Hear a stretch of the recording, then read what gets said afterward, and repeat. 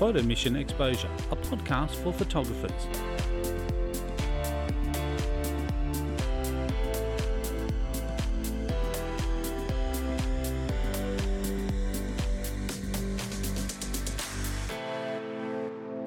Welcome to this edition of Photo Mission Exposure. Today I'm speaking with Adele. Adele, welcome to the studio. Thanks for having me, man. Pleasure to be here. I've been listening to your show. It's a really good show. I like it. And mate, it's kind of interesting to have another podcast here as well because you also got your own shows as well. And yeah, I've got a couple shows, and you're actually in my podcast group as well, Brisbane Podcasters. That's where we met. So yeah, I'm keen to see how you work, mate. No worries, mate. No worries. Well, I'm keen to learn how you come to pick up the camera. Like, you know, when did you first get interested in photography? I guess when I was a kid, I used to go back to my grandparents a couple of times a year. My mum would ship me off just to have a break from me. Yep. And I used to raid their photo albums all the time. You know, my granddad fought in the war, and he had pictures of the war, him on tanks and doing different things. And you know, it'd just be like another world. I'd be looking at all this imagery. So that's when I got first interested in that, I guess. In high school, I had to take a photography class. That was film. Yep. And I didn't really like it. You know, it's just one of those things you had to take. Yep. Was it just the hassle of the process or? Yeah, I guess so. I've still got some of those pictures from those days. And it was cool taking pictures. But, you know, if you were a photographer, it wasn't cool back in my day. Yep. And I'm not that old. But if you had a camera and you're a school kid at my school, you were sort of an outcast, you know, and you were a bit more of a solo person, and yeah, it wasn't cool. I always loved being on the other end of the camera though. Yep. I was a sports player, and you know, if I got photos in the paper or, you know, doing some different things, I went on to be a professional footballer, and you know, I'd always loved being in front of the camera. Yep. Yep. But yeah, so my love for imagery, I guess, started real early. Mum was a photographer and she's an artist. Yep. Yep. But then didn't actually start shooting until 2013. I was over in Indo. Yep. On a surf trip, and I was doing YouTube actually. Okay. So we were doing a few vlogs and interviews with some surfers and things, and board reviews. And a mate of mine we were on a trip with, he worked for Canon. So I grabbed his gear and took a few photos, fired off a few images, and I was like, oh yeah, I can do this. This is all right. I'm all right at this. And just fortunately, I got talking to him because he has, as I said, he worked for Canon. So when we got back, I said, mate, I think I might want to do this. And he said, well, I can get discount. And that was music to my ears, mate. I've always been pretty budget conscious. So he got me the 70D when it first came out. Yep. Kit lens, a couple of kit lenses actually.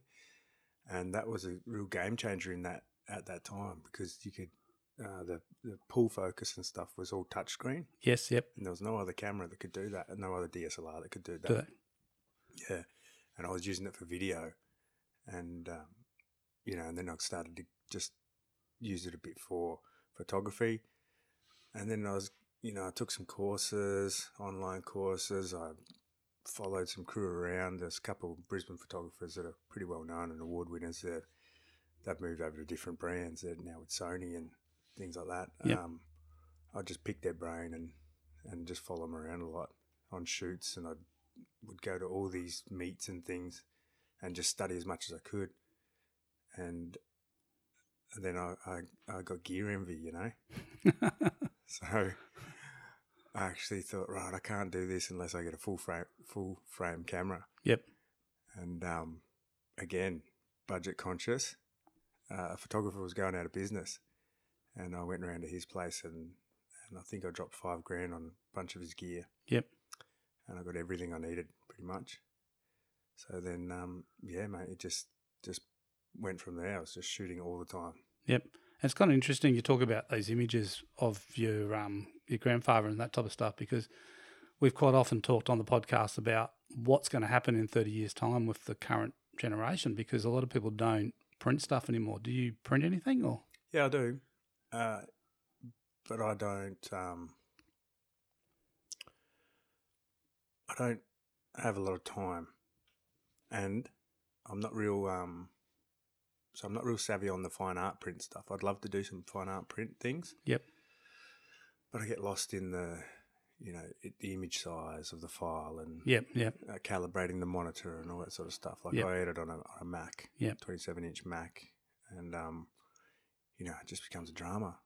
And I think it's kind of interesting because we did a podcast the other day and we were talking about how photography's changed, and a lot of time now, taking the image is the small part of the time.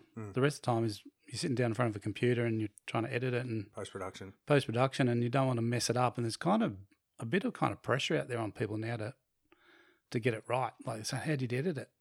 How do I edit? Yeah, no, but so people ask always, how do you edit? What do you do? I mean, how do you edit? Do you use I'm Lightroom, Photoshop. Yep. But that's a whole different field. You can actually just be a post-production guy, girl. Yep. And just get people's images and post. Well, people make a living out of it. People just That's what I mean. outsource it. Yeah. Yeah, they do. So that was a whole other field of study that I did. Yep. But mate, YouTube's your Bible, hey. Yep. If you want to learn something now, the resources are just online. Obviously, you don't get that one-to-one touch if you're going to get mentored by someone, or if you're, doing a workshop or a course with someone. Yep. But it gives you a ton of resources. You can learn at your own leisure. 1 o'clock in the morning, you might wake up and learn how to skin correct or something. Yep. Color correct. And it's funny, we had a photographer on this podcast a few months back, and he'd studied photography at university, and he actually said, today you don't need to study photography. No. It's all there online. You can learn everything you need to know online. And probably a lot of that stuff's obsolete, that he's learnt, because things changing all the time. All the time. I mean, photography is a fluid thing at the moment. It's evolving, but your core principles are always going to stay the same. Your composition, you got to have a good composition. Yep. You got to have good lighting, or understand the light and what you're trying to get, and so those core things, and interaction with your model or subject or whatever you're shooting. Yep, that's it. And planning's a big thing. Look, it is, and the other thing too, I know with the photography that you're mainly into at the moment is something you're very passionate about, and that's surf photography. Surf photography. In-water surf photography, yeah. Yeah, which is interesting. So, obviously the surfing came first. Yeah, I've been surfing since I was 8 years old. Yep. So I really understand the ocean. Well, you never really understand the ocean, man. But I've got a healthy respect for the ocean, and I can get in the right spot a lot of the time. Yeah. Well, it's a bit. Look, we had a sports photographer and we were talking about sports, and to be a good sports photographer, you got to understand the game. So I imagine it'd be similar to trying to get some of those iconic surfing type shots. You need to get yourself into the position. You need to better read the play of the wave and what's happening. Yeah, when I first started, I didn't just start shooting surf. I've shot fashion, I've shot models in different things. I've shot commercial, I've done freelance photography. Yep. Across a whole bunch of fields, and just learnt, So, and now I apply it to in-water stuff. That's my predominant field. That's what I really like to do. I still love a slow shutter, morning, sunrise over the water sort of stuff, and a nicely lit beach scene. Yes, yep. But yeah, in water, shooting surfers or a good wave is my passion at the moment. Yep, I think that's a really good way to really hone your skill. If you're passionate about the subjects that you're shooting, you tend to want to get out there and shoot. Yeah. I'm actually. I've got and I'm sure it's a lot the same with a lot of surf photographers. I'd rather surf, right? Yep. If it's pumping waves, I want to surf. Like the other day, I spent pretty much, I clocked up nearly 10 hours water time. Yep. So I got there for dawn, had a shot first. So I shot for a couple of hours with a mate of mine, and I'll tell you a story about that in a minute, but shot for a couple of hours with him, came in, had a surf, and then I needed some food. Yep. And like a half-hour rest, little sleep in the car, and then bang back out till pretty much dark. Yep. Had one other surf and then just shot. So I went back out not long before sunset and just stayed out till dark. And ended up being the only photographer in the lineup, and it was a really busy day. Yep. In probably one of the most crowded spots in the world. And I got some pretty sick shots. Yep. Yeah. Because it's kind of interesting because a lot of other photographers that shoot other type of genres because you actually get involved, like you want to be a part of the action, and that's a part of the attraction for you of getting in the water and surfing. And so when you rate it, which is 1 and which is 2, the photography is 2 and the surfing is 1? Yeah, pretty much for me. For me it is, yeah. But my camera's always on me. Yep. And, there'll be other days where I'll just surf till I start cramping up and then come in, get my camera, and then shoot till I start cramping up in other spots. Yep. Yep. Can't swim anymore, then come in. So you were saying before you had a bit of a story about... Oh, yeah. So we're out there that morning, and a mate of mine who hadn't shot at that spot before, he's a great guy. I actually got him on the podcast. It's coming up. Okay. My next podcast episode. But he's a real quiet guy, but he's just what we call a frother, right? So he just nuts out on stuff, just loves it. Yep. The energy is really infectious, Anyway, so we've been out there a little while. I said to him, mate, I'm going in a minute. And as I said that, Mick Fanning walks up on the rocks at Snapper. Yep. And whenever I see him, like, the dude's a legend. Yep. Whenever I see him, time seems to stand still, man. He just everything favours him. Yep. Yep. Waves stop, wind stops. He just jumps in and he just paddles out. Just glides out. Yeah, just into the perfect spot. And my mate turns to me, and we're probably 20 meters away, and he mouths, "It's Mick Fanning." Big, and this lineup's full, crowded. And a couple of minutes later, I can't swear on this, can I? No, you can't. Sorry, mate. Sorry. All right. A couple of minutes later, he turns to me and he's like, "It's Mick Fanning," really loud, and everyone sort of turns around. What? Because it happens there all the time. You can surf or shoot at that place, and you got in the water probably 7 world champions over a certain time. Yep. Anyway, so we're staying there, and we're getting shots and stuff, and he's surfing, and this one wave just before we went in, Mick catches it out behind the rock, and if anyone knows Snapper, you sort of take off behind the rock and it gets real hollow. And this particular guy, Jared, he was the only photographer within Mick and him. That was it. Yep. So other times there's all these guys in the way, and it was just him and Mick. And Mick's slotted in this barrel, and I'm taking a photo of the scene, and Mick's just going along, and he sort of spies my mate Jared, and as he looks at him, everything slows down again for me. And Mick just puts his hand up in the wave barrel and just like strikes a pose, and he's making eye contact, looking straight down the lens, and just blew my mate's mind. And he's just like, "Wow, that was amazing!" And mate, it just cemented the fact that he's a champion dude. Yep. Yep.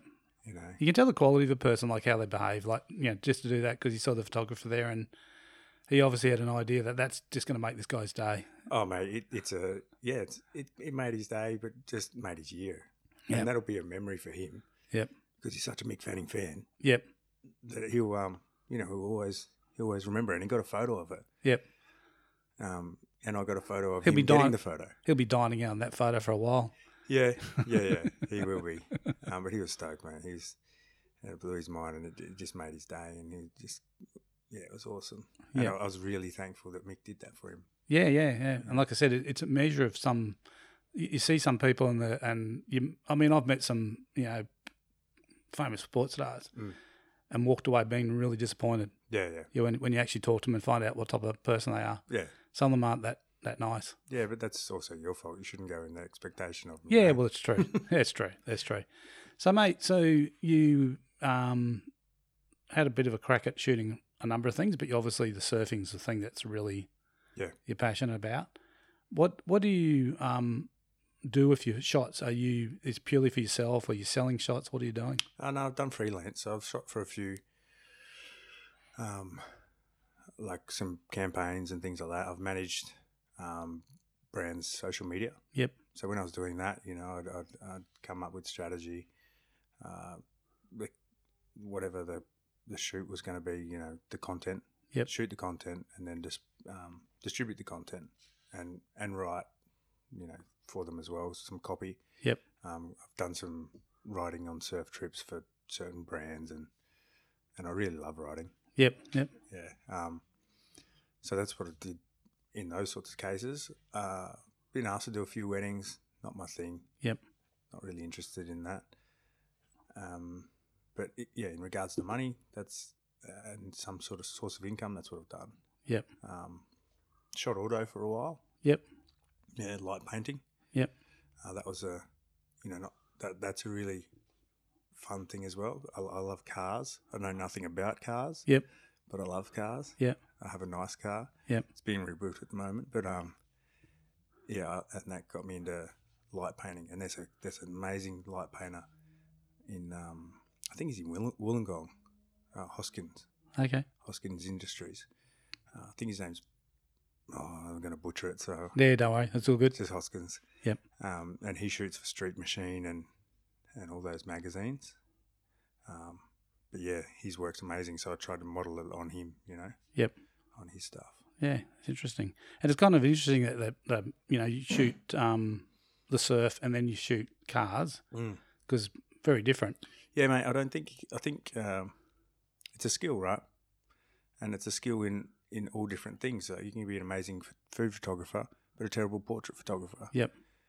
And yourself, it's a craft. So if you want to get good at your craft, you do lots of different things. Yep. It's actually good to step outside your comfort zone too. Sometimes, like a lot of photographers will get kind of stagnant, and they just don't grow as a photographer.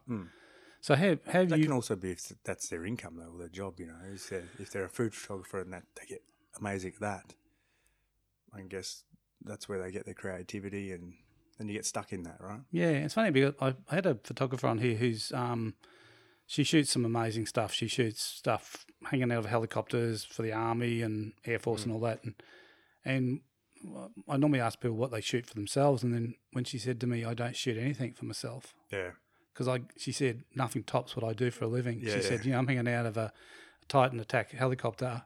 Yep. It's like nothing gets better. Yeah. So it's you kind of got to. Yeah, it's interesting how people have different outlooks on things. I've actually there's been a couple of times recently where I've been out in the morning and I've just taken the moments for myself. Yep. Put the camera down and just been present. Yep. I know it sounds a bit wanky, but I sometimes enjoy that. Well, I think it's important because the camera can actually insulate you from the real world.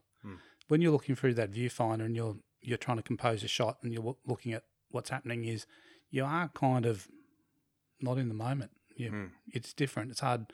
So for non-photographers listening to this, it's probably going to be a little bit hard to understand. Yeah, once you get that bug, that photography bug, you sort of look at everything through those photography eyes. Yep. Or those videography eyes, or that, making content eyes. Yep. I was surfing a few weeks ago now and it started to rain and I was just seeing all these amazing shots. And you didn't have your camera with you? I didn't have my camera, but I was like, oh man, that would be so good. The raindrops coming down and this guy bent over, like just sort of sitting chest high in water on his board, and he's just thinking, and he's by himself, and there's cloud overhead, and a bit of mood and some ocean spray. Oh man, I would have liked to have shot that, but we'll get the next wave. Well, that's it. You had other important things you were trying to do. Yeah, so it's interesting. So if you weren't shooting, would you be pursuing anything else creative, do you think? Or you said your mum was a painter. Do you? Mum was an artist. Artist, yeah. So mum's got an arts. I think she got an arts degree, but as long as I can remember, mum's been an artist. That's what she did. She's got a gallery back home in South Australia. Yep. And studio. My grandfather he made model aeroplanes, and he did art as well. He used to paint these amazing seascapes with like First Fleet boats. Yes. Yep. My dad was a muso. Yep. I didn't grow up with my dad, but he's quite creative as well. Yep. So me, I was always pretty good at art at school, drawing, painting. I think my Year 12 project, I did my surfboard. I did all these just designs and stuff on the bottom of the surfboard. Didn't do too well because I wasn't really good with the pre-production stuff. How you got to come up with a concept, blah, blah, blah. Yep. I just did it in one night, right, because I was behind. Just went, bang it out. Finished it at 3 a.m. in the morning, took it to school the next day, passed it in as a project. Yep. But yeah, so I was always pretty good at painting and drawing and things. I actually did think I was going to be a tattoo artist at one stage. Yep. Not, as learn tattooing. Yes. The dude who did my leg, actually, he was going to teach me, but that never eventuated. Yeah. It's kind of interesting because a lot of photographers you can actually trace back to some type of artistic pursuit, because photography, there's always that argument, is photography art? What is it? Yeah, I heard you talking about that today on one of your shows. Yeah. Yeah, I think it is art. Yeah. I think because you choose everything that the viewer sees, as the artist, you've chosen that. Yeah, and that's a really good concept too. I like to get, if you're doing commercial work, right, and you got a product, and you want to make someone's eye fall on that product, so you got to have the right composition, and then your leading lines into that product. You want it sat in the picture, so the eye leads in, sees the product, reads the sign, and then it's front of mind for them. Yep. So yeah, I like how you can do that with images. Yes. Yep. You can actually. It's funny. The other medium which is really getting traction worldwide is video, and video is really good from that point of view. Is that you can take people on a journey. Yeah. You can pick them up. You can start them on a journey. You can take them to big heights. You can bring them back down again, and then you can. I agree with you, but I think, and I don't know about yourself, but me, I'm all over social media, right? Yes, yep. I'm on it all the time. I think my attention span is a lot shorter than it used to be. So if you want to take me on a journey, it needs to be fast. Yep. You need a hook. You need that hook. Exactly. A lot of videographers will build up, opening scene. And, it's a landscape, and then packing a suitcase or something like that. Yep. I'm done. A couple of seconds in, done. It's the same with one of our mutual friends' podcast. If he doesn't hook me within the first 10 minutes, I'm done. Yes, I won't listen to the rest. That's always a debate we have. It's interesting, the medium of podcast, because podcasting is kind of like that. If you start listening to a podcast and it doesn't grab you, exactly, it's hard to keep listening. Exactly. Have you listened to my one on mental health? Which is that the? It's called Against All Odds. I've listened. I think I've only listened to one episode. Right. Well, that's the same concept, right? So I take a hook. Yep. And it's what you hear straight away. And I'm always producing my podcasts as if you're the first time it's a listener. Yep. Yeah. Yeah. So you try and grab them in there. Well, because that's the point of podcasting. You want more listeners. Well, that's it. I mean, the thing is, you've got a message to tell people, and it's a medium to actually do it. And I think, of course, but you want more people to listen to your message. Well, yes and no. I think look, the goal of a lot of podcasting today is to try and get that, monetize it somehow, try to make something out of it. And I think that's a challenge for all podcasters. Yeah, exactly. And it's a challenge for photographers as well, mate. Well, there's no money in surf photography, I can tell you. There's a bunch of them that do it. Actually, one of my guests, on my previous guest on the Chasing Clarity podcast, he shot for the World Surf League for 10 years.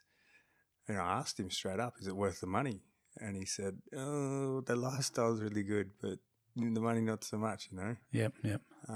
So if you're going to do that, you need to be, and he even said himself, you need to be across all formats. An 8-hour day might be shooting in the water for 4 hours, and then you got to run back, do your images, and then you're shooting from the land, and then you got to write a story about the guy, and then interview the guy, and you become a multimedia person. Yeah. It's not just one thing that you used to do, and I think that's where photography's changed very much, so that it has changed that way.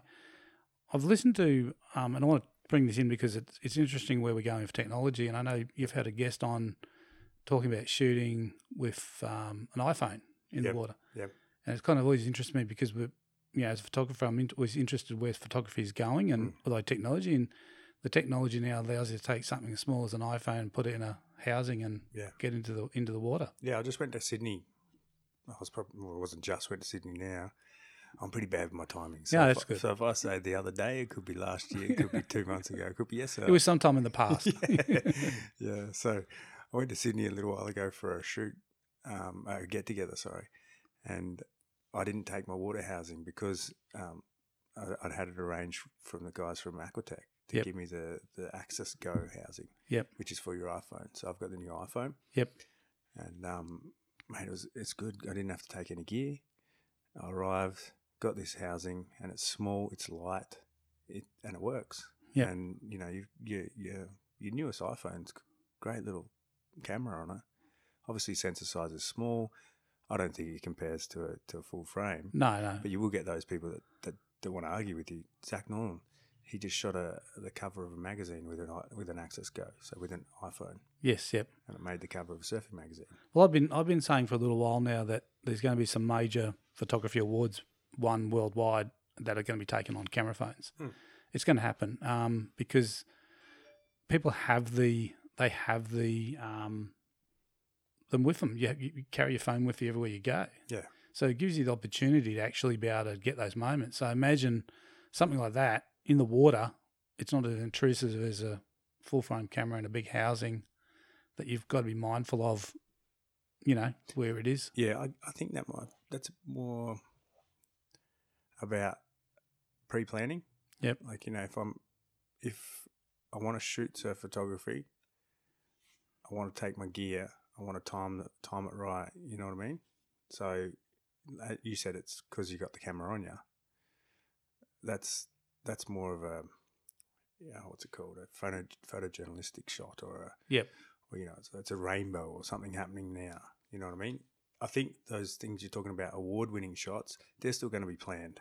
Yes. Oh, no, definitely. And look, but I think people can actually, they'll be shot on different formats and different things that we haven't even thought about using them that way. Yeah, but they're still going to be planned. They're not going to be just, oh, that's a moment, bang. Yeah, it's not. I'm not talking about the kind of the Instagram moment. Someone's gone out to a restaurant, Yep. shooting their meal, whatever.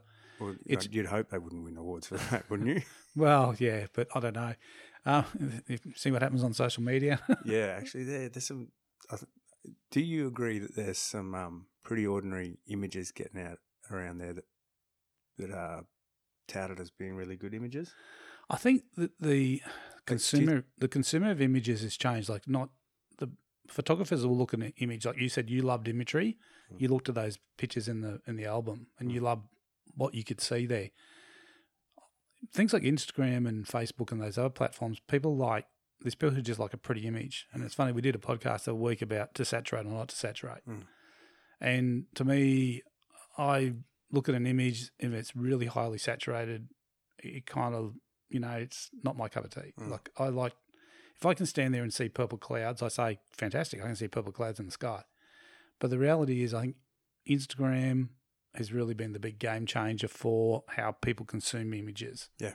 And people want the images dished up in a certain way. Well, the iPhone has been the big game changer for the way people consume images. I think that tiny screen, lots of things look good on that tiny screen. Yes. You know what I mean? Yep. And then when you get in and have a look at the pixels and the actual technical side of some of the work, it's pretty ordinary. But I think the thing is, it's if you look at where that images are actually ending up, and they're ending up just on a screen, so they're not getting printed on a billboard. Yeah, some of the edits I do, they're specifically for my screen. Yep. Like I'll over sharpen. Yes. For my screen. Yep. Because I know it's just on Instagram.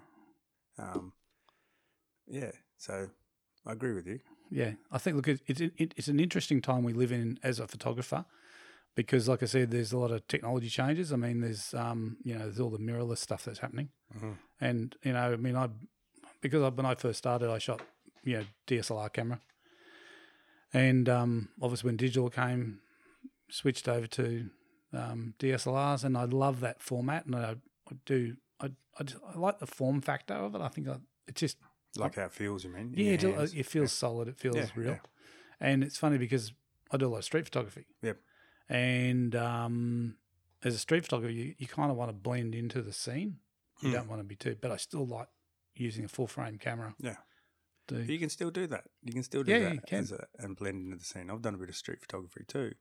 It's not really my thing. Not that I just didn't, like, the city doesn't do it for me a lot of the time. It's more the environment. But yeah, you can still blend into the scene. There's a guy who's always in the mall, and he shoots with a 70-200 white lens and maybe a 1DX. Yep. stands out like dog's balls, you know. Yes, yep. But it just shoots life going by. Yes, yep. And lots of time people don't even see him. No, that's right. Well, I think, look, it's funny because if you pull out your phone and start taking photos, people don't really care these days. Like it's just so When we were kids, grommets, so teenagers. Yep. And I don't know if you noticed this, but it was real prevalent where I was because I grew up on a coastal town for a lot of my time as a kid. And you'd always have tourists and stuff. And the only people that were doing the selfies and all that sort of stuff were Asians, right? Yes, yeah. We just used to bag them so much. And now I'm mad for it as well. I'll do a selfie. I'll do a stage selfie on a cliff top. Yep. And I used to bag these people out about it. Well, it's interesting you talk about that because on a cliff top, there've been a few people who've selfie has been the last picture they've taken. Yeah, right. Which is a bit sad that people take it to that level. Yeah, well, you got to be aware of your environment, right? Exactly. Yeah. And respectful of where you are. Yeah, and a photographer it is as a photographer knows, and you know yourself, it's easy to get lost in the photography. Yeah, it just absorbs you. Mm. So you don't always know danger going on around it. Which I imagine coming back to the surfing stuff. Has that ever put yourself? Have you ever got yourself into a difficult situation because you've really been trying to get the shot? No, not me. No, I'm pretty. But I've also been a jiu-jitsu instructor for 18 years. So you've got that control. Oh, yeah, but I'm aware of, and I was brought up to be aware of situations and things. So I always have that sort of going on. But no, I haven't been in any danger when I shoot surf. It's also because I've got an understanding of what the surfer's going to do. Yep. And if it's okay if they draw right over the top of me, I just duck down. Yep. But it's the same thing if I'm on a surfboard. If I'm sitting there in the lineup and the guy's coming straight for me, I'm comfortable with going straight under him. Yep. He might be the one freaking out, but I'm not. And that brings me back to because you shoot sometimes in the situation where there is obviously a few people in the water. Hmm. What's the general etiquette amongst the photographers you shoot the water stuff? Is there an etiquette or is it? It depends where you are. Free for all. Yeah, it depends where you are. It's a free for all at the moment. Yep. The Quickie Pro's just been on. Yep. And I went down there one weekday actually, and it was still packed. I don't think anyone works. Yep. To be honest, I don't work at the moment either. But there's no etiquette there. Yeah. You got pros that are hired by individuals or their brands to shoot, and you got amateurs all over the place, semi-pros, hobbyists, and there's no etiquette. Yeah, which is kind of sad. It is sad. There's a guy I want to try and get on my podcast. He's getting known for. He's really annoying a bunch of people that I know because he just stands right in front of them. Yep. And they'll be set up for a shot, and he'll just go walk in front of them. And I say to the guys, "Well, let him know." Yep. And it could be that he's so absorbed in what he's doing that he's aware. He's aware. He knows. Mate. He's getting in a lot of shots actually as well. I think it might be a branding thing, right? Okay. But yeah, as getting back to you saying surf etiquette, there's no real etiquette in certain spots. Yep. If you're shooting with a group that like there's a bunch of guys that I shoot with, we're all really pleasant. Yep. Right, and we vibe off each other. Yep. And it's like surfing with your friends. It's enjoyable. But then when you go out at the most crowded spot in the world, which is Snapper, right? Yes. There's no etiquette there. Yep. But you got to show some respect. I think I do, and most of the guys are pretty. You'll talk. I talk to a lot of guys. Yep. So I'm never shy of saying hello. Yep. And once you do that, you sort of, you don't get in their way, they don't get in yours. There's the odd time that there'll be someone in the frame, but you just deal with it, mate. Yes, yeah. Because it's happening everywhere. Like every photographer we've had on the show have talked about the challenges of shooting. When there's other people in there shooting, sometimes it does present a challenge. It does, and there's certain spots. Like I had to talk to one of the boys the other day, and he kept putting a tag in this spot. I'm like, mate, that's you don't tag that spot. That's sort of what we keep a little bit for ourselves, Yep. And that's what's happening with social media. You tag a spot and you're going to hit. And so if you're a photographer and you tag the spot, expect someone there next time. Yeah, exactly. This is what's happened. I think this happened in Tasmania. There was a spot there that got tagged, Destroyed and it got destroyed because everyone was going there taking photos for their one Instagram shot. One Instagram shot, and no respect for the environment. Yeah.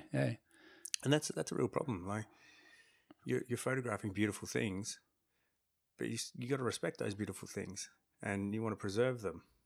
I think that otherwise they're going to be gone. Yeah, I think it's kind of funny because with Instagram and social media, there seems to be how people use it. There is no filters. Like I think they're just trying to people try to push boundaries all the time, just to see how far they can go, or trying to get that viral post. Yeah, it's the likes, mate. But that's because it's there's money involved as well. If you can be insta famous, I don't know if you watch Netflix.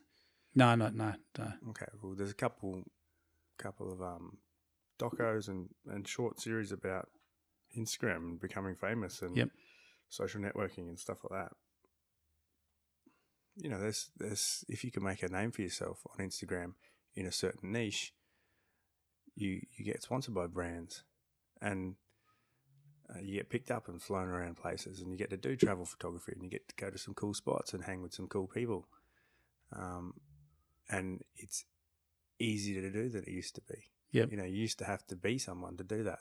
I think if you look at the current crop of reality TV shows that are on, there's quite a few of them at the moment. Well, maths. Yeah, just have a look at men. Oh, you got to think all those people are actually there for another reason. Yeah.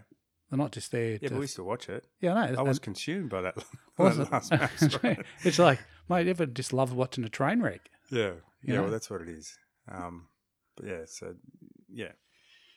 And I think it's like we're all guilty, and and social media is a very, very, very addictive thing as well. It's something that something we've got to be mindful of as well, that especially for the younger generation. Well, you can read those studies about the dopamine that it releases. Yes. They actually make these things and these apps to be addictive, so you stay on them.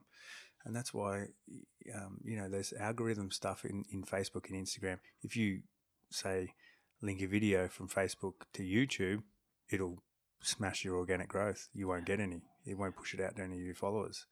But if you put a native video on Facebook, they push it out to your followers. Yep. And that keeps, because they want to keep people on the platform. Yes, yep. The more time they can keep people on the platform, the more advertising they can pump to them. The more data they can collect on you. Yep. But that's a whole nother thing, mate. Oh, that is, mate. You could talk about the whole social media and effect on society. And like I said, but for photographers, unfortunately, photographers do get sucked into it. Unfortunately, I see a lot of photographers actually kind of start to change their behaviour. Because for the gram. Yeah, but some of them are actually to the point where they actually start to walk away from photography because they don't feel they're good enough, because they put a photo up, they get 10 likes. Yeah. They see a photo of much poorer quality, gets 1,000 likes, and they're going, what's wrong with my photography? Yeah, but mate, if some of those people are newer to the game, right? So if you were on Instagram, I don't even know how long Instagram's been going for, probably 7 years or something. They just had that 10-year challenge. Really? Yeah, so they did that 10-year challenge. 10 years. Well, it's gone quick. So, if you were on there 10 years ago and you took a photo of, a leading line, a road into the centre, everyone went nuts for it, and you became an Insta star. Yep. And you'd gain followers, and they'd put you in the search bar, and then, you'd get famous that way. It's so much harder to do now. You got to try and now. Bear in mind, I'm coming from a brand management perspective. So, I'm going through all the analytics. Yep. You got to, when to post, the times to post, how many followers you got on, the percentage of followers you got online at that time, what day of the week. So you're trying to grow engagement. And if you've got a photographer that's coming into it and they're getting disheartened because they're not getting the love. Yes, yep.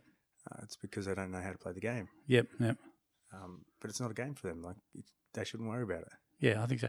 I think, look, but it is very hard. Like I said, some of them do get sucked into it. And I had a photographer on here talked about does two types of photos. One is like a photo he'll produce to put into something like the Appers, and then there's the pretty photos that he'll produce to put on Instagram. And they're two different markets. But he understands how each image the reaction it'll get. Is he a professional photographer? Yeah. Yeah, So well, that's understanding his market, isn't it? yes, yeah, understanding that some of the stuff is gonna get traction, other things, and then when a photo that he knows is a good photo doesn't get traction, it doesn't worry him because he understands that market. But a lot of people can't kind of stand back. Can't differentiate from it, yeah. Yeah, they just get. It is like you said, it's addictive. It pushes a lot of buttons. People get really sucked into it.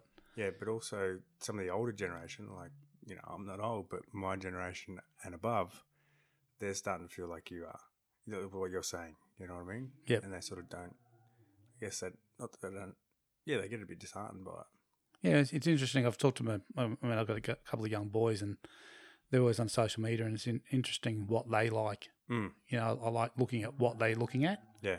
And, it's very different. It's eye-opening, isn't it? Yeah, it is. It is. I mean, they're big consumers of YouTube. Yep. Massive consumers of it. Yep. Well, I had a YouTube channel for a while, but yeah. What was that about? Was it surfing or? I've had a couple, but yeah, main one was surfing. So Okay. the one I put a lot of time in was interviews, surfing, surfboard reviews, Yep. that sort of stuff. But yeah, but mate, yeah, YouTube stars, like kids will watch YouTube over TV now.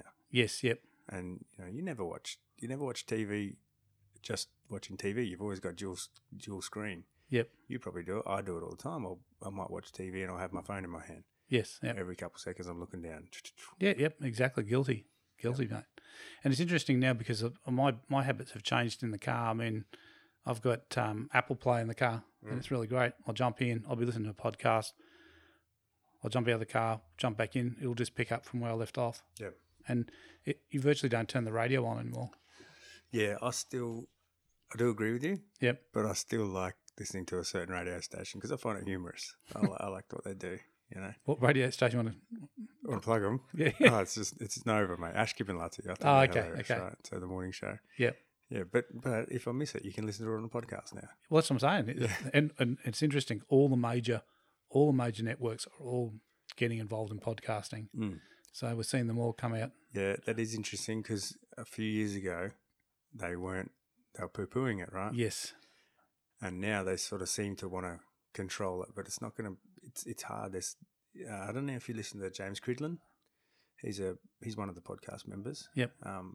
But he's a futurologist, a radio futurologist, and he's really, really interesting to listen to. Every day he does a 2-minute thing about pod Yep. news, and just how at podcast events and things way back in the day, if you had a corporate person from a radio station, no one wanted anything to do with them. They're like, piss off, get out. Sorry.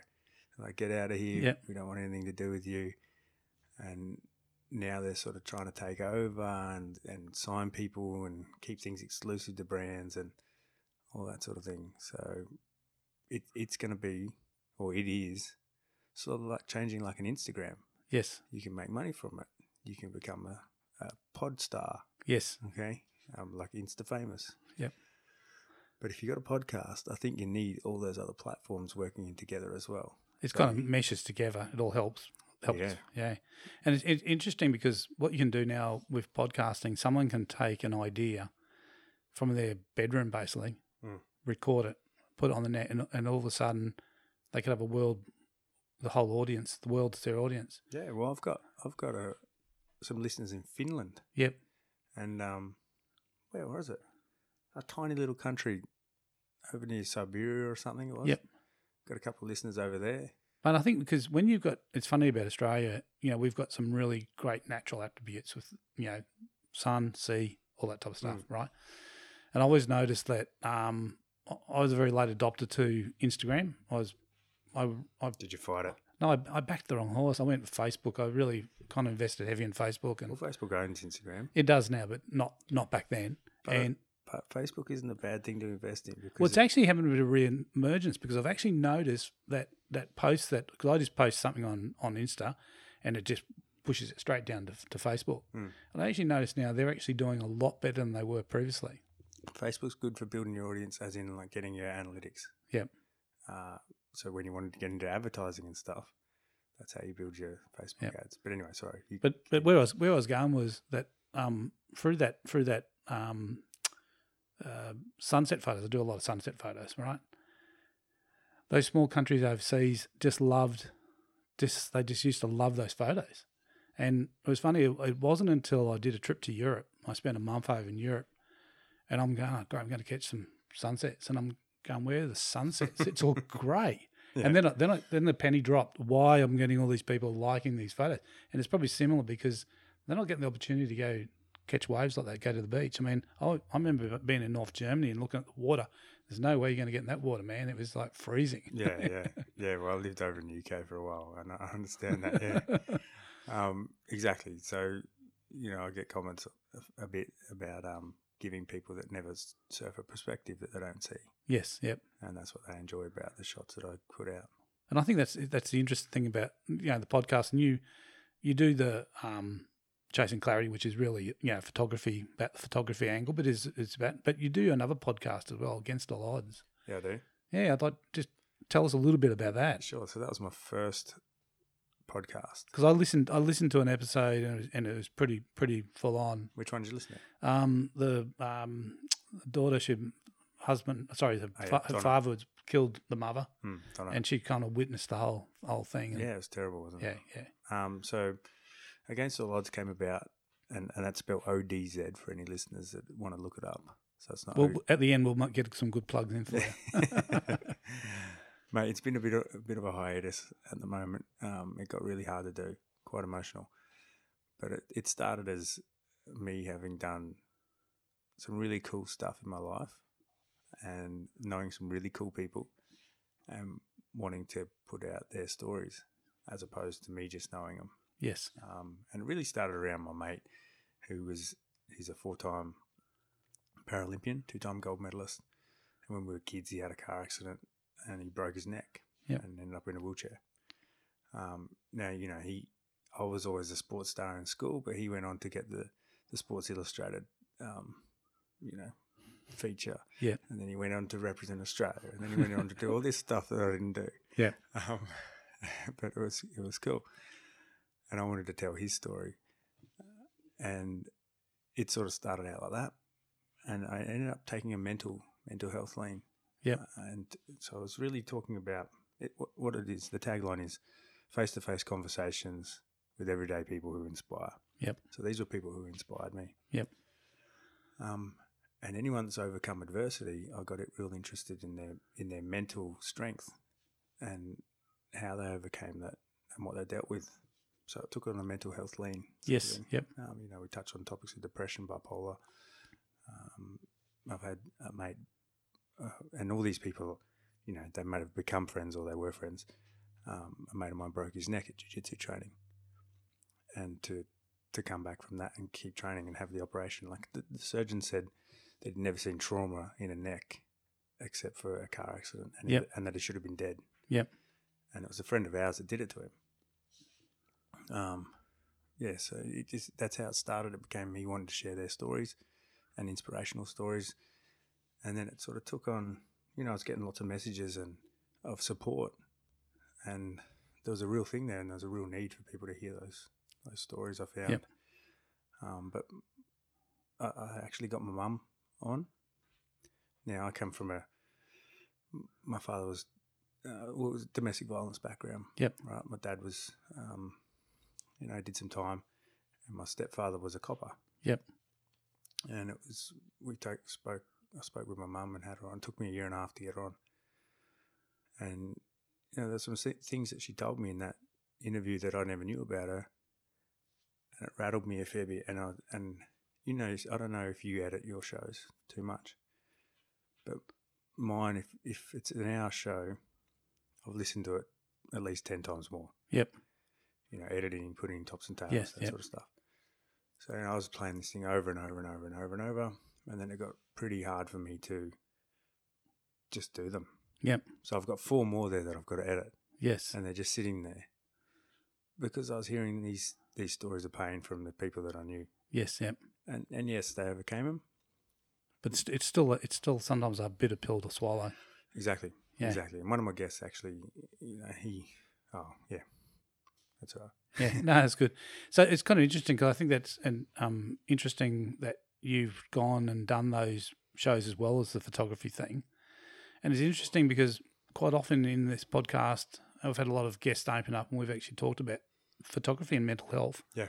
And now, like, there's around the world, photography has been used as a therapy to help people. It's a great tool for people. And it's funny because I'm part of quite a few different groups, and sometimes I'll ask people, how does photography make you feel? And I've had people who are, surgeons and go, it's my me time. I'm in such a stressful environment on my day job. I like to just pick my camera up and I like to just go out and just create and not have to worry about what's happening. Well, imagine that, and then add to it the water. Yeah, well, that's right. So you're getting a double whammy there, mate. Yeah. I can understand. I'm not a surfer myself. I've never been a kind of, I don't know, just probably different backgrounds you grew up in, and grew up in the suburbs in Brisbane, and surfing was more cars and bikes and stuff like that. Is that type of stuff, and but I understand the passion because you see that passion in people. Well, a lot of the, the chasing clarity thing that even that has taken on a sort of a mental health thing. A lot of the guests I ask, why do you do what you do? Yep. And for instance, one of the guys, Jake, he's like, under the water, I can't hear anything. Yep. When I'm beneath the surface, all my problems are gone. Yep. There's no noises. There's nothing. It's just the ocean. The crack of the waves. Yep. And I'm immersed in silence, pretty much. Yeah. That's his way of getting away from stuff. The two boys that are on the next episode, it comes up. Mental health actually comes up, I think, for the first proper time that we've touched on it in the show. Yep. About how his diagnosis and how this helps him. Yep. And it's interesting now. I think I listen to a lot of different podcasts, and I'm really surprised how often it does actually. It's not always the general purpose of the podcast. No. But I think we're living in such a, and we talked about, social media, but we're living in such a pressure cooker society now. There's a lot happening. I don't know that it's changed. It was always quite a pressure cooker. Well, I don't know your upbringing, but, it's always quite a pressure cooker environment. But you're also doing something that's long form, a bit more intimate. Yep. We're sitting across, listeners, we're sitting across side by side, we're looking in each other's eyes, Yep. This is not over the phone conversation, and I've got a set of earphones on, and you've got a set of earphones on, and I can hear your voice deep in my ears, Yep. And once we get talking, you forget about everything. Exactly. And when we open up more. Exactly. And it's interesting because when I started these podcasts, I kind of set myself a bit of I've listened to a lot of overseas podcasts, photography, and they've had some amazing photographers on, but they're sitting on a telephone. Yeah. And it's the difficulty, I think, when you're having a conversation with someone and you're sitting in front of them, it takes on a different vibe. It does. Well, you can, we've got body language to talk. I might say something and you might say, in your body language, that's not correct. I don't think you're actually telling the truth there. So it takes on that, and that's what that's why I only do face-to-face interviews. Yes, yep. I won't do over the phone. I think it adds value to what you do because it actually, for the guest, it gives them a chance to be able to be honest and more authentic and come across to the listener, as a real person. Yeah. As the fact that you're trying to be someone that you're not. Exactly. It takes away all the crap. Can I say crap? Yeah, you can say crap. That's fine. It takes away all the crap, as you said, what you're not, because you can look at me and I don't know, oh man, I'm lying. So I'm not going to talk about that. And eventually, once you get in the conversation, you delve a bit deeper. Yes, yeah. And the beauty about us talking here is you can say, something might come up, like we said, the topic of mental health before, and we delve into that. Yep. And you can chop and change instead of having a list of questions pre-sent on the telephone. They might not hear you. Sorry, what was that? What was that? Yep. And they pretend they don't want to answer it. And so or they answer it the way they believe they should answer it, and it's not really the right answer. So taking away that facade, right? It is, and it's funny because when I started this too, I decided I'd read a bit about podcasting. They said, if you're going to run a script, write the script and then promptly throw it in the bin. Yeah, yeah. I think it all depends. If you're doing a storytelling podcast, as in my Against All Odds, takes a very story format. Yes, yep. How it started, what the problem was, how they overcame it. So there's vague sort of guidelines there. Otherwise, it's just waffling. Yes, yeah. Yeah, I want to. But you're unfolding that story. You're basically you're picking a point to start, and then you're laying the story out. And that's what I really like about imagery as well. You can tell a story. Yep. Like I was saying before, you can post-produce the light perfect on someone, so the eye will go boom into that subject, but they might see 3 or 4 things on the way in. Yes. Let's say it's a surfer sitting out the back with the perfect light on him, and the light's coming from, let's say, left side of the lens, the left side of frame, it leads in, and then on the left side of the frame you might have 3 or 4 seagulls that are just sort of floating off. Yep. So you know it's a clear sort of day, the light's falling, he's there pretty much by himself, or there might be a little body off out of frame somewhere, just a half a body, and like, oh, maybe he's not alone. Yep. Or it might be a split shot, so beneath the surface Yes. as well, and Yep. it's all calm and that sort of stuff. So you can tell a story that way. Yep. And I think that's what the hook is for a lot of photographers, because once you understand how to tell a story, you can take the viewer to where you want to take them. Yeah. You can tell the story you want to tell, right? Exactly. I gotta stop saying right as well. Well, I do a workshop on storytelling for podcasting. You might have missed that one, mate. I might have missed that one, mate. Yeah. I'll have to look it up. Not on the podcast. It's in the group we do. Yeah. In the workshops. But So we're in Brisbane, but obviously originally you're from South Australia. no. No, okay. Originally I'm from Darwin. Yep. I've lived in pretty much every state except Tasmania. Yep. At some stage, I think I even enrolled in a school. So I'm interested why Brisbane. What's the connection? How did you get here? Oh, I came here purely for footy. Okay. Yeah. So I was a football player. Yep. So I left home at 15. Yep. I'd signed with I'd signed with my first team at 15 years old. Yep. They pulled me out of home, put me in a school. I stayed there for a couple of years, and then that team folded, and my best mate was up here playing for Ipswich. Yep. And he'd secured a deal and said, it's a dual deal. It's a 2-player deal. Yep. You take me, you got to take my mate. Yeah, but I was in Darwin. I was up visiting my dad. Yep. And he rang me one day and said, we're going to Brisbane. I went, okay, cool. So we moved up here, and I've been here pretty much ever since. Yep. I spent one season in England, but yeah. Yep. So that's how it came about, mate. Okay. Purely for footy. Purely for footy, and Didn't reach the heights that I thought I would. So it's interesting because I've shot football I haven't played football, but I've shot football with a camera from on the field. So when you were playing football, there was no interest in photography at that point? Nah, I like being on the other side. I was the one volunteering. Did you play up to the photographers? Did you? Oh man, I was the one volunteering for the interviews. The one getting the. I've got some newspaper clippings there with my shirt off and stuff like that. You did it for the art, didn't you? Well, mate, I was building a brand, so I just didn't know it. Well, that's true. That's what I'm saying. And it's interesting, like when we watch all the stuff on TV at the moment, all these people, you can see them trying to build their brand. But I wish I had known about that back then. Yeah, I always go back to, I don't know if you remember the first season of Big Brother. So the people that went on that had no expectation of what was going to happen after the show. They just went on, thought this is a cool thing. I get locked up in a house. And paid. And we get paid and we get free booze. Plied with booze. Yeah, that's it. We do all this stuff. And none of them actually understood what would happen after it stopped. The cameras turned off and they went back into the real world. And a lot of them, fell into fame. And then the first season was the best because it was pretty honest. Yeah. And the next season, like you could see, not everybody went into it, but a lot of them went into this and went for an end game. They said, I'm going into this. When I come out, I'm going to try and get a radio deal. I'm going to try and get something else. Yeah.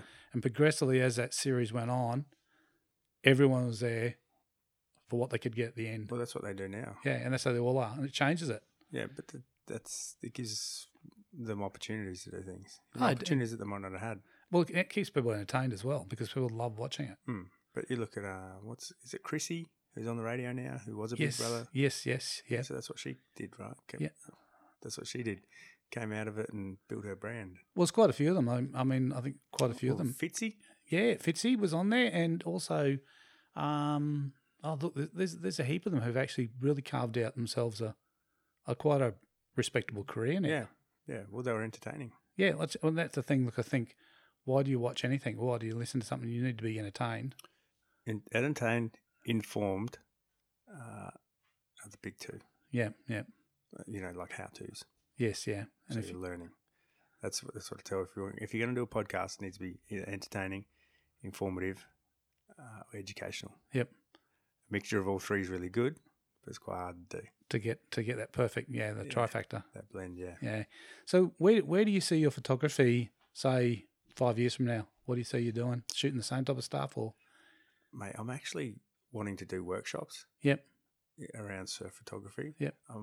I started this club maybe I can't even remember what it was, but it's called Water Rats. Yep. It's died in the great name, by the way.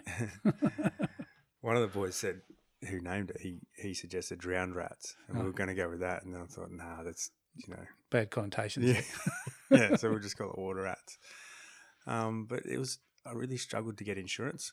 The vision I saw was we'd have a Water Rats club, like a surf club, riders club. Yep. If sometimes you have board riders clubs. Yep. Board riders clubs meets every month, and you surf, you have you comp, you have food, you get together. Yep. That sort of thing. I wanted the Water Rats club to meet monthly, get some education. Maybe we get a famous Instagrammer in to tell us what hashtags are hot right now. Yep. Yep. There's a free diver that I know come in and teach us how to hold our breath for a minute longer than what we do. Yep. Do some fitness training, that sort of stuff. We go shoot, we have a barbecue, and we hang out and just be social. A good community. Yep. And we back things, environmental things. We turn up as a group. Those sorts of things. But I couldn't get insurance, and that was a downfall. Because I wanted, a lot of these guys that are out there, and me, I don't have insurance. Yes, yeah. So if one of the guys got run over by a surfboard and he couldn't work for 3 months, I think it was. He's been out of the water for probably a good 4 months now. Yes, yeah. He's dipped his toes in 1 or 2 times, but and the physio and everything, it all costs him. Yes, yeah. You got another guy who, one of the boys, he got his gear pulled out of his shooting. Yep. So he got his housing ripped out of his arm, hit a rock, and it waterlogged it. Yep. Now housings aren't cheap. Camera's not cheap. So no. There's $4,000, $5,000. I mean, as soon as you take any professional type gear in the water, that's yeah. So there's $5,000 worth of gear, all flooded. Yep. Come in, you can't fix that. Yep. He's got no insurance, so he started a GoFundMe page, and I wanted these guys to be covered. So when I was in this one board riders club, the insurance there, I didn't know. Other board riders clubs, I didn't really know. Yep. When I was a footy player, I was always insured. Yes. Yep. And it was just part and parcel. The club just looked after it. Yeah, it looked after it. Like I got my teeth pulled out, my wisdom teeth, when I was I think my first year of footy. Didn't cost me a thing. I've had operations, haven't cost me a thing. So I wanted the insurance there, so these guys would be covered from when they leave to when they come home, doing their thing, their passion. Yep. When I was in a board riders club, they had that insurance. So as long as you were going for a surf, you were covered from when you left to when you come home. Yep. Not for your gear, but for disability. Disability, so for your livelihood, basically. Yeah, exactly. Yeah. And I couldn't get it. I've spoken to a couple of brokers. Yep. I've spoken to some insurance companies, some big ones that cover sports teams. Yes. And they're just not interested. And I even talked to them about putting parameters around it. Okay, if you want to be a member, Steve, you got to be able to swim 400 meters continuously. Yep. You've got to do the basic surf life saving day course with a lifeguard that we'll put you in, and you got to have a minimum amount of gear. Yes. Otherwise, you can't be a part of the club. Yep. They weren't interested. No. So really, moving forward, you'd like to kind of share the knowledge that you've actually acquired from all those years shooting in the water. Yep. Yeah. I would. I'd like to shoot campaigns. Yep. Around the surf photography. I'd like to have that lifestyle. That'd be awesome. Yes. Yep. Travel. I might even get surfing. Well, it's funny because I've had some pro photographers on talking about some stuff like they get their dream job, but then after a while you got to be careful that it just becomes a job. Yeah. And you lose your passion. Yeah. Well, I just spent 18 years as a jiu-jitsu instructor. Yep. So you got that natural thing to teach people. Yeah, I guess so. Yeah, and it's funny because it's funny how people evolve. Sometimes what they do, some of the things in their life career, like the pathways in life, actually how they come out and how they kind of all interweaving together. Like it's interesting. So yeah, in regards to that 5-year plan, I want the podcast audience big. Yep. Or to have grown. I'd like to bring some brands on board. Yep. More importantly, it's an Australian podcast, so that's really cool because I think I'd like to see the Aussie podcasters kind of. Oh, that's good. That's cool. That's cool that you're backing the Aussies. It's good. Yeah. But you're interrupting my thought process there. Sorry, mate. That's all right. So grow the podcast, grow the audience. Oh, and I'd like to have a YouTube channel. Yep. Around surf photography. The podcast is ocean imagery, so it's everything, droning, blah, blah, blah. Yep. Underwater, in water, landscape. Yep. Around the ocean. But yeah, it'd be amazing to build a community around that and get behind environmental causes as well. Well, I think once you have that passion for, and interestingly, we talked about this on some other podcasts where we've had photographers on, they do workshops on things like Lady Elliot and different things, and through that imagery that they've created, that people have taken an interest in looking after the environment. And it's kind of like it's a role that photographers have kind of taken on. They didn't set out to be looking after the environment, but they just love it so much, and they start seeing what we're doing to the environment, and they want to be able to do something to help. Yeah, certain photographers. Then you got those other ones that ruin the place. Yeah, well, that's true. It's a double-edged sword. Well, I think it's a responsibility. If you're going to be there, you're responsible to look after the place. Yeah, I think that's right. I mean, it's like I said, it's good to take this stuff on board, but also be mindful of the next person coming through as well. Exactly. You try and leave it better than the way you found it. Yeah. Mate, where can people find you if they want to look up some of your stuff? So I'm probably most active on Instagram. Yep. And that's at Sensei Odell, SENSEIODELL.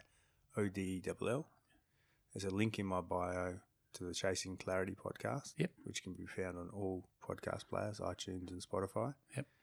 If you want to listen to Against All Odds, I'll warn you, it's heavy lifting. Yep.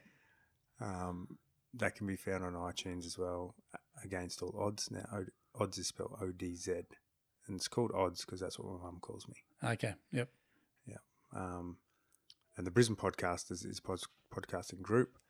We catch up every couple of months. I think we've got one shortly if you're coming. Yeah, I think I saw something posted today about it. Something went up. Yeah. You coming for dinner? I'll try to do my best. It's pretty social this year. But yeah, if you've got an interest in podcasting, you're more than welcome to come along, beginners, advanced. Yep. Excellent. Mate, look, thanks for coming and sharing some of your photography journey so far. Mate, I hope your audience found it interesting and it wasn't waffling on. Or anything. No, mate, no. Always interesting. Look, photography is, photographers love photography, and I appreciate every type of photography out there. It's funny because some photographers will poo-ha people's work. That's rubbish.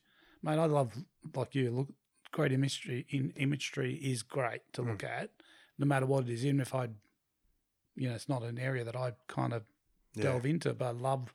Even if you don't like the person, hey, you still appreciate you still appreciate the art. That's it. That's it. Oh, mate, thank you. Thanks, mate. No worries. Cheers for having me. Ciao. See ya. Bye. Thanks for listening to this episode of Photo Mission Exposure. If you liked the episode, please leave a comment. Also, you can follow us. Don't forget to tune into another episode soon. Thank you.